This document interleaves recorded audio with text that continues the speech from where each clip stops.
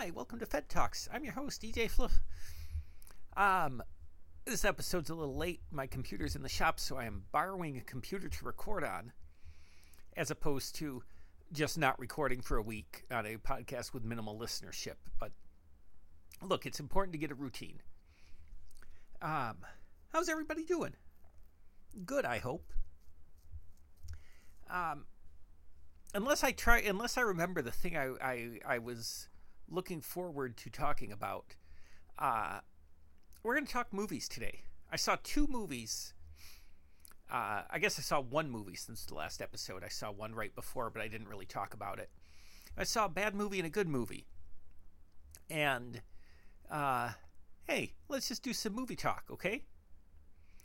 So the bad movie is Black Adam, the DC Comics movie starring Dwayne "The Rock" Johnson. I love The Rock. I am in favor of most of his movies. You know, there's some generic action stuff that I don't bother to see, but if I happen to catch like a Rampage or a San Andreas on cable, I don't have cable, but back when I did, you know, I'd watch part of it and enjoy it. I think he's great in the Jumanji movies, and he's a delight.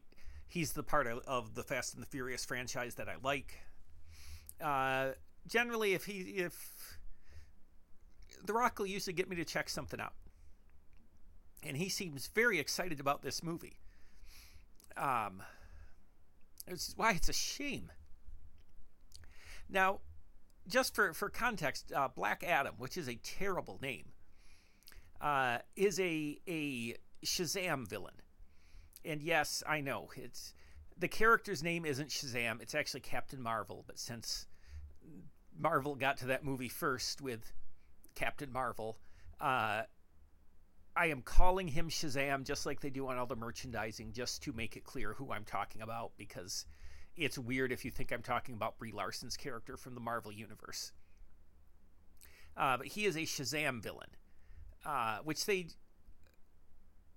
sort of allude to in this, in that he also says the magic word Shazam and gets his powers from the same wizard. And like he's the evil opposite, basically. And then like 15 years ago, they started kind of playing him as a sort of like a sympathetic anti-hero, and they changed his origin, and it never really made sense at the time because he was a solid villain. And I realize now that Dwayne Johnson signed on to do this movie in 2007, which is right about when they started reworking Black Adam as a character, presumably to bring him into line with something The Rock would want to do in a movie. Like I said, they made him a like Marvel or DC's Wolverine, and they this is a real nerdy point to press on, but in the movie and since 2007, he has been a former Egyptian slave named Teth Adam, and up until that point, from about when he was introduced in 1940, he was an evil archaeologist / murderer named Theodore Adam.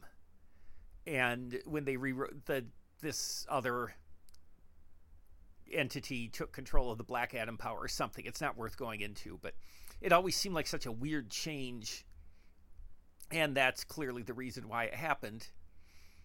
And the thing that's interesting is somebody put the announcement that The Rock was cast from 2007, and one of the things he says he really likes about Black Adam is he's a hero of color. And up until the moment that happened, he wasn't either of those things. He was a villain and he was white. And I'm not saying this in the those terrible people who are, they're going to cast a black guy for Wonder Man, and what if we make a white guy Black Panther? No, I don't care. It's just, it's framed as that was his experience with the character, and that had literally only been the character's status quo for about 3 months at that point. where he was very. They were making more of an attempt to portray him as Middle Eastern as opposed to an evil white guy, which honestly, probably for the better in terms of character depth. It's just interesting. The announcement was sort of phrased as, "Oh, this was Black Adam's place in the universe." It was like, well, no, it was only that moment his place in the universe. These are not changes I'm disputing. I do think he's often poorly written. That has a lot to do with the fact that Geoff Johns has been kind of behind most of the Black Adam material for the last 15 years, and that dude's been in a slump. Look, we're not going to get into that. We'll talk about the movie. Like I said, the movie it's bad, but not really in the over the top crazy way, not in a way that seemed like somebody had aspirations to something more and they fell short. It's just such a wet fart. The relationship between Black Adam and the kid who helps bring him to the modern world. It's very you've seen this 1 million times from Terminator 2 onward.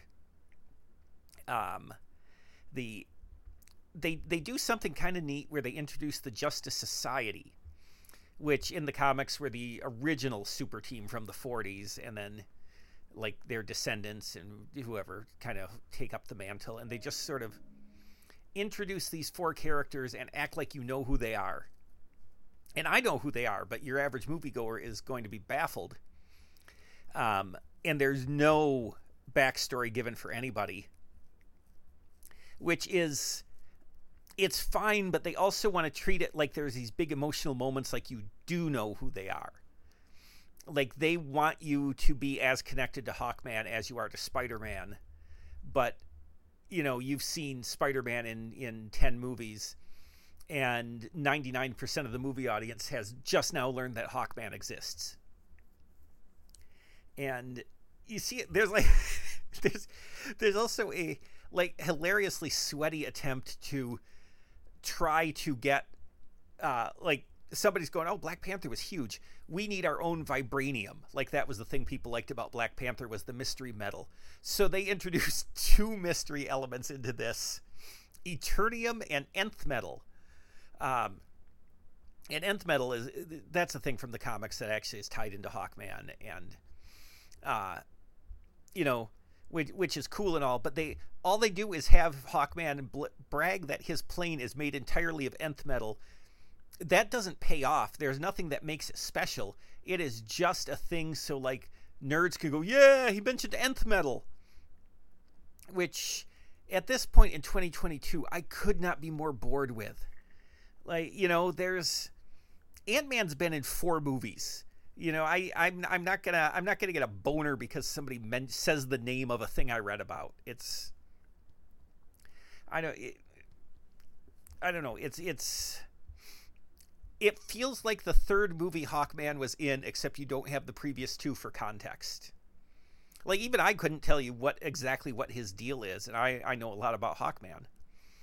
What they do is kind of fun, where they play him as maybe he's just a weird billionaire as opposed to an alien cop or a reincarnated Egyptian god, both of which have been sort of his status quo at one time or another.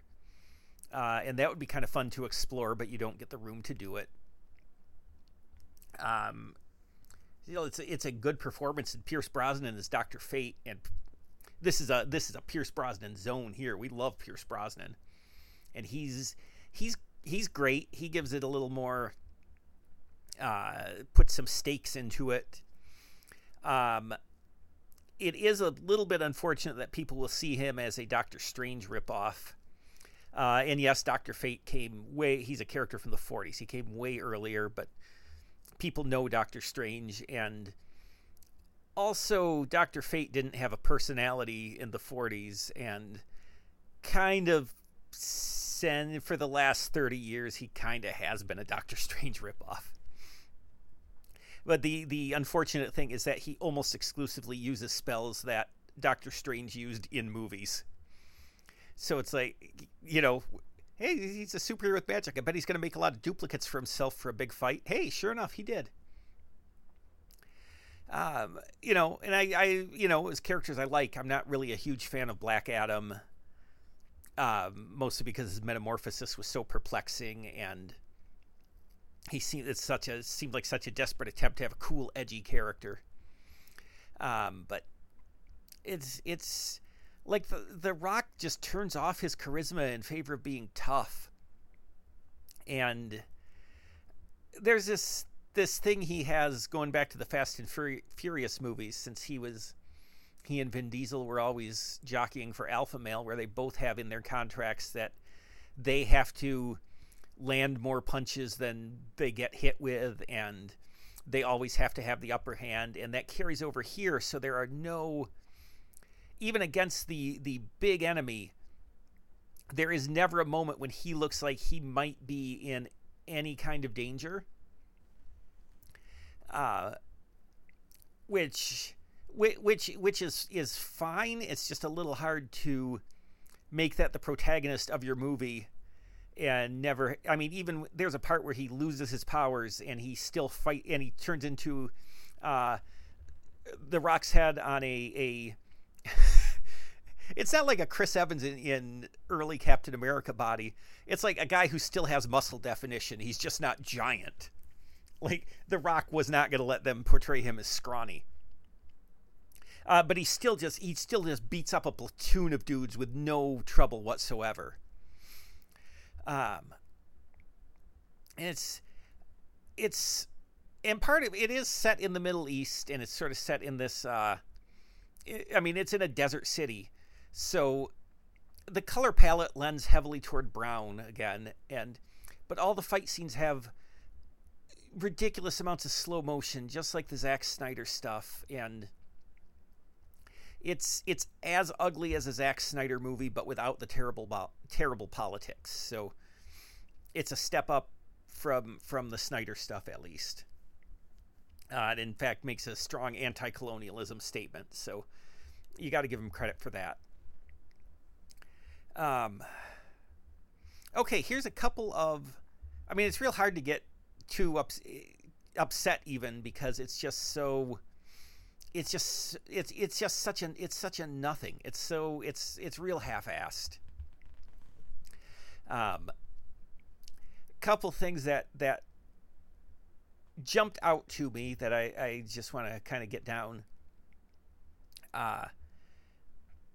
A lot of people will complain that the Marvel movies are too jokey, and they do tend to be a little quippy. I feel like that's been largely dialed back. Like, usually when people have that complaint, they're specifically talking about Age of Ultron. And after that, it's the characters who are supposed to be funny within the world who have the, your Spider-Man, your Ant-Man, your Star-Lord. Those are the guys with the one-liners, because that's their deal. But I think there's a way in which that's actually really useful. And the thing that jumped out to me is and I'm a comics nerd, and I love Hawkman. When I was in high school, I wrote a pitch to be the monthly Hawkman writer, and I sent it to Paul Kupperberg at DC Comics. It is completely embarrassing. I hope nobody ever looked at it. I got my Hawkman bona fides. I'm a Hawkman guy.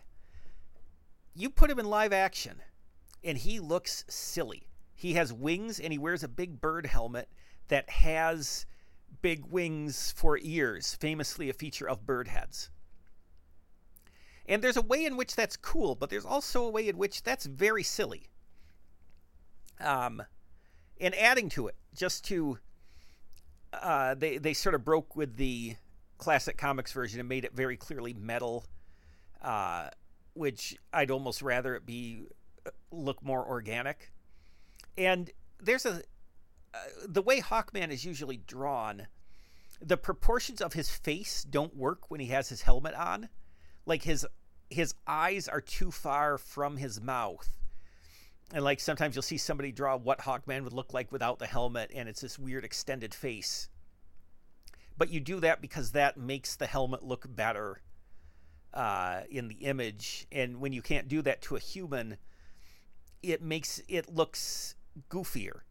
It takes on a very goofy appearance, and like it's fine. You have to acknowledge at some level there's something silly about this. But it goes so far to have somebody just kind of admit what we're all thinking, and then it can loop around to being cool. You know, if somebody just points out, or somebody asks him what's with the bird head, and then he can reference his origin or something just to, but you sort of deflated it because with this movie, I'm constantly sitting there as a comics fan and just thinking, oh, the movie really wants me to think this is unquestioningly cool, and that makes it look sillier. And I feel like somebody without familiarity with these characters would be. I mean, there was giggling in the movie when you first see Hawkman's weird helmet. You need to deflate it and then make it cool, but you need to acknowledge it so we're all on the same footing. We go, yeah, the guy's got a helmet that looks like a bird head. That's a weird choice. And a little of that, I think, would have helped with some of the self-seriousness. I also think it's weird that the kid in the movie has a bunch of merchandise posters and comics and action figures based on DC Comics heroes who exist in his world, but also all the merchandise is based on the comic book versions as opposed to the movies. So, like, in this world, somebody is making action figures of the Flash that look way better than the actual Flash. That just seemed funny to me. And this was a Amanda Waller from Suicide Squad and Peacemaker is in it briefly. And this movie does not make sense with the end of Peacemaker at all, which is where she's essentially exposed as running an illegal black ops operation and ending her political career. But in this movie, she can give, like, her thing is she has access to supervillains that she can let out of prison and send on missions in exchange for clemency. For some reason, this movie, she can give Hawkman orders and he just takes them unquestioningly, and they kind of try to portray Hawkman as sort of a stick-up-his-ass righteous kind of guy, and he would not. This is not somebody he would listen to. So it's... And also Harcourt from Peacemaker, who, as we have established, is my 2022 TV crush, has a very small appearance where she's the warden of an Arctic prison, which also doesn't make sense given the end of Peacemaker. So I have to assume this happens before the Peacemaker series. That was aggravating to me, just in general, in specific rather. And I guess I also did not like the thesis of this, which is that, Black Adam's brutal and he does a lot of, he kills his enemies and he's an angry man with unlimited power, but the takeaway is, you know what? Sometimes you need a guy who's going to get his hands dirty. But in these movies, that's all we've seen. Superman and Batman they're both on record as being okay with killing people to end a fight. There's no difference. It'd be one thing if it was Adam West Batman, and sometimes the world needs Black Adam. Superman is already Black Adam in this world. It'd be amazing if the moral had been, hey, sometimes you need a guy who's decent. And this is a spoiler, but you don't care.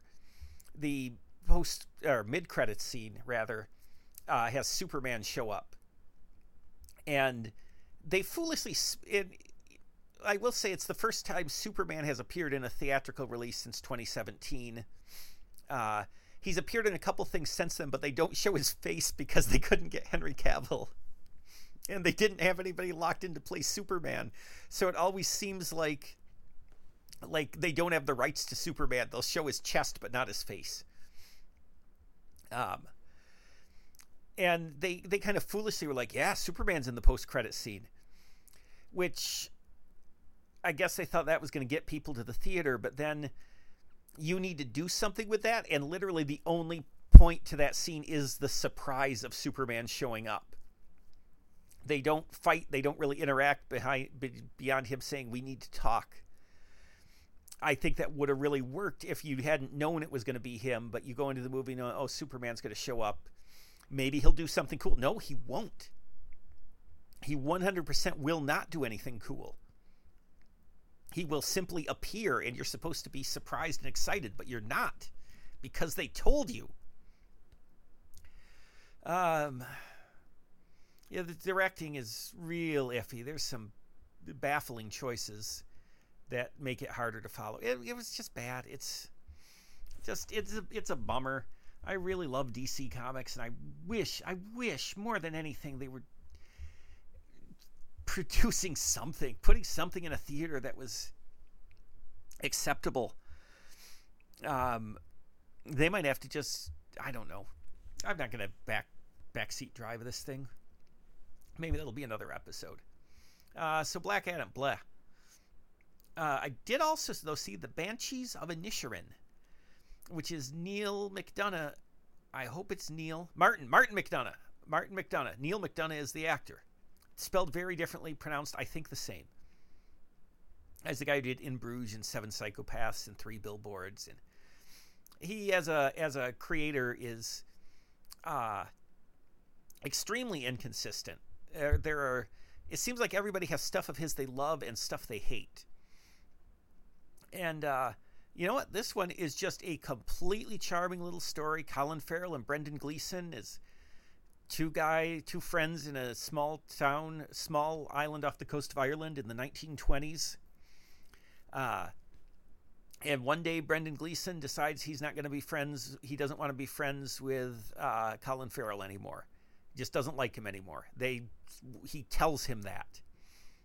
And partly because there is literally nobody else. This is just a tiny little nothing island with a minuscule population. It's Colin Farrell trying to fix things or win him back, and it goes to some really dark places. It's also extremely funny and charming. It's just fantastic acting across the board. It is really lovely, and also has some real gross hand stuff. If you were missing Game of Thrones House of the Dragon, this is your place for gnarly hands. So this, I wish I had more. I wish I had more to say about the good, nice movie than the bad, dumb one. But I'm better at talking about superheroes than humans. It's delightful, and also in my own life, as a little peek behind the curtain, fairly recently, somebody I was friends with basically Banshees of Inisherin me. And this is somebody I've never named on this show, so the cast of characters is unaffected, but somebody I've been friends with for a long time sent me a text that said basically there was something about me that prevented them from continuing to be friends, and so we can't be friends anymore. Based on, and this, there's not a way to explain it that, like, I feel like unless I give you every single detail, it makes me sound bad, like I don't know but it really came out of nowhere, and it sucked, and it's still bothering me, but that's I don't know. So, it kind of struck me, but it was also very charming and lovely. It's wonderful. Check it out. Franchise report. It's already gone long. It's a lot of movie talk. Also, I have an update to the franchise report. I've worked out what I'm going to do. So we're already done with James Bond. I'm following that up with the Pierce Brosnan Film Festival and then the Bourne movies. After I finish Marvel in a couple of weeks, I will do the Sam Raimi Spider-Man movies, as well as Into the Spider-Verse and then the Guillermo del Toro Hellboy movies, just because I've been reading Hellboy and it'll be fun. After that, I'm going to do the Coen Brothers movies. But that doesn't give me a lot to talk about on Franchise Report, simply because, I mean, what insight am I going to bring to a serious man? Like, a lot of times it's just me being, oh, this is good. I think this one's underrated.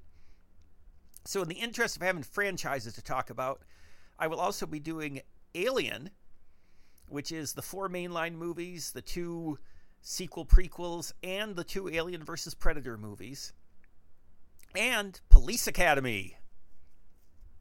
I think it's very important to have an American Pie style viewing of something I do not anticipate liking and will now have to become an expert in.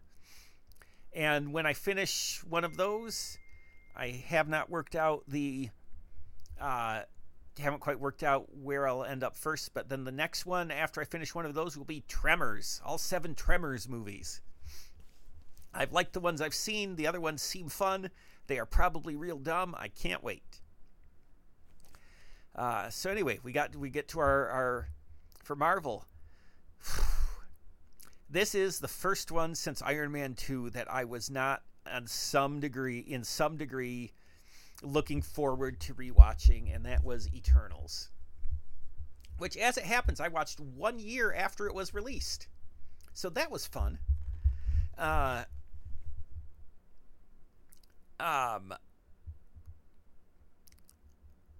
It's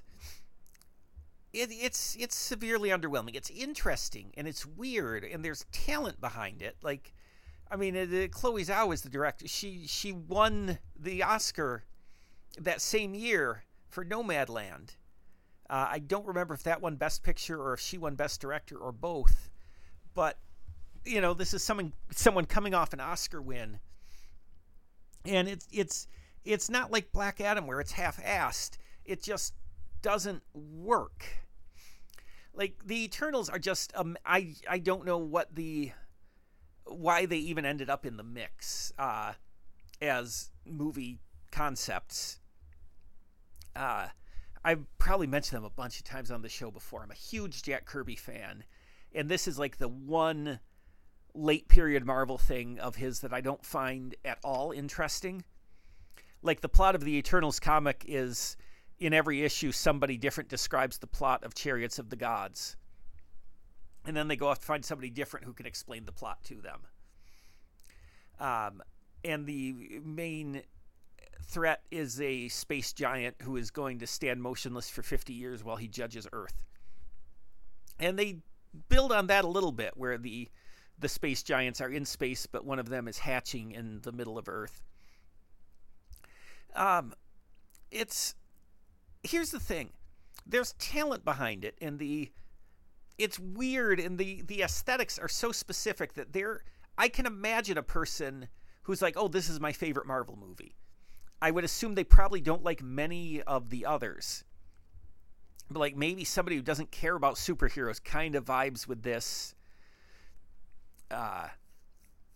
Like, I'd buy that. I don't know who that person is, but I believe they exist.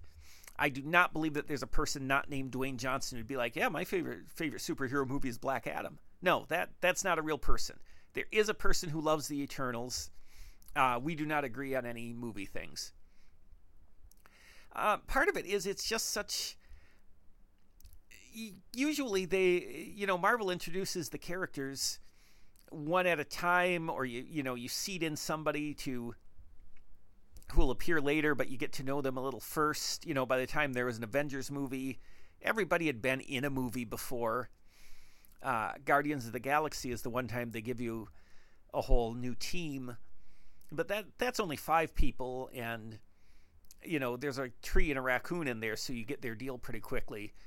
And the Eternals hit you with like 10 characters, and some of them are pretty interchangeable, and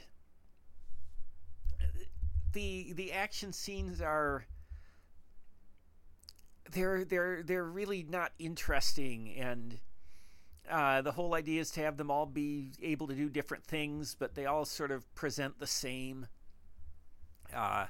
And spanning the history of humanity gets you some really overwrought stuff. Brian Tyree Henry is a fantastic actor, but even he can't sell that walking around Hiroshima going, my God, what have I done scene. That there is not a person alive who can sell that scene because it's ridiculous.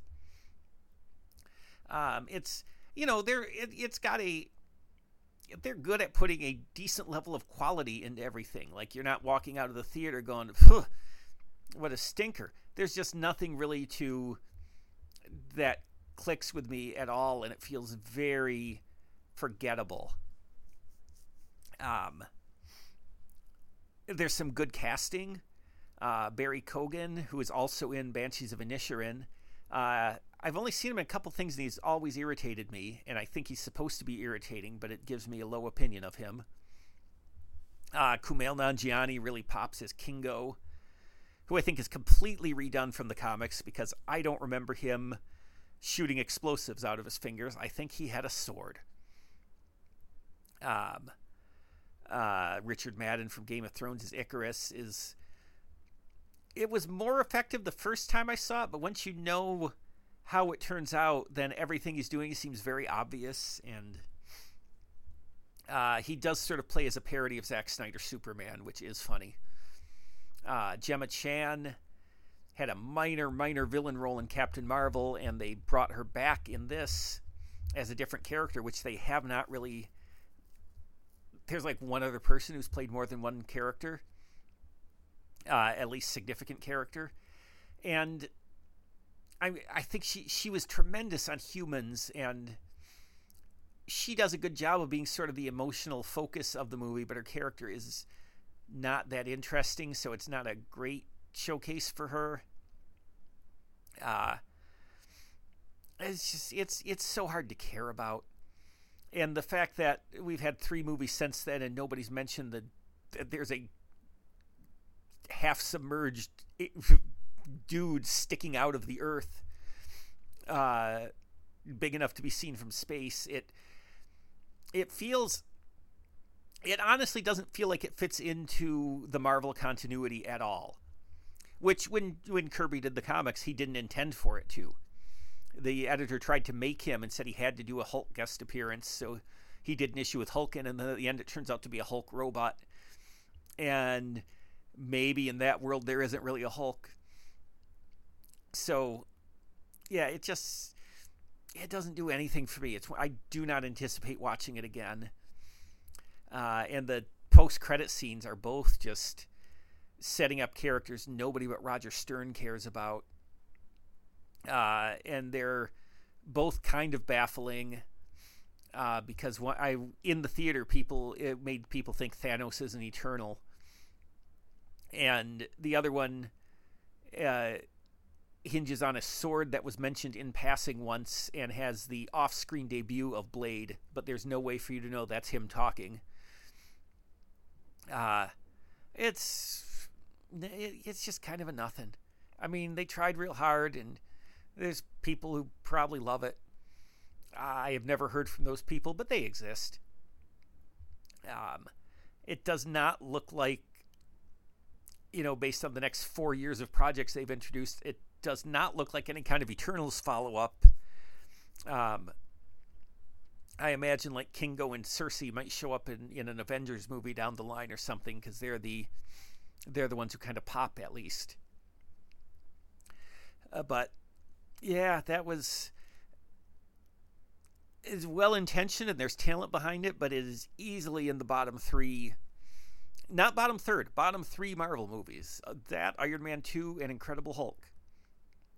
So it's the first one that I really don't like since 2010. So, you know what? Good job. You had a solid 11-year run of me walking out of the movie theater going, that was rad. And then you started up again with the next one, which will be Spider-Man No Way Home, which I will cry watching again.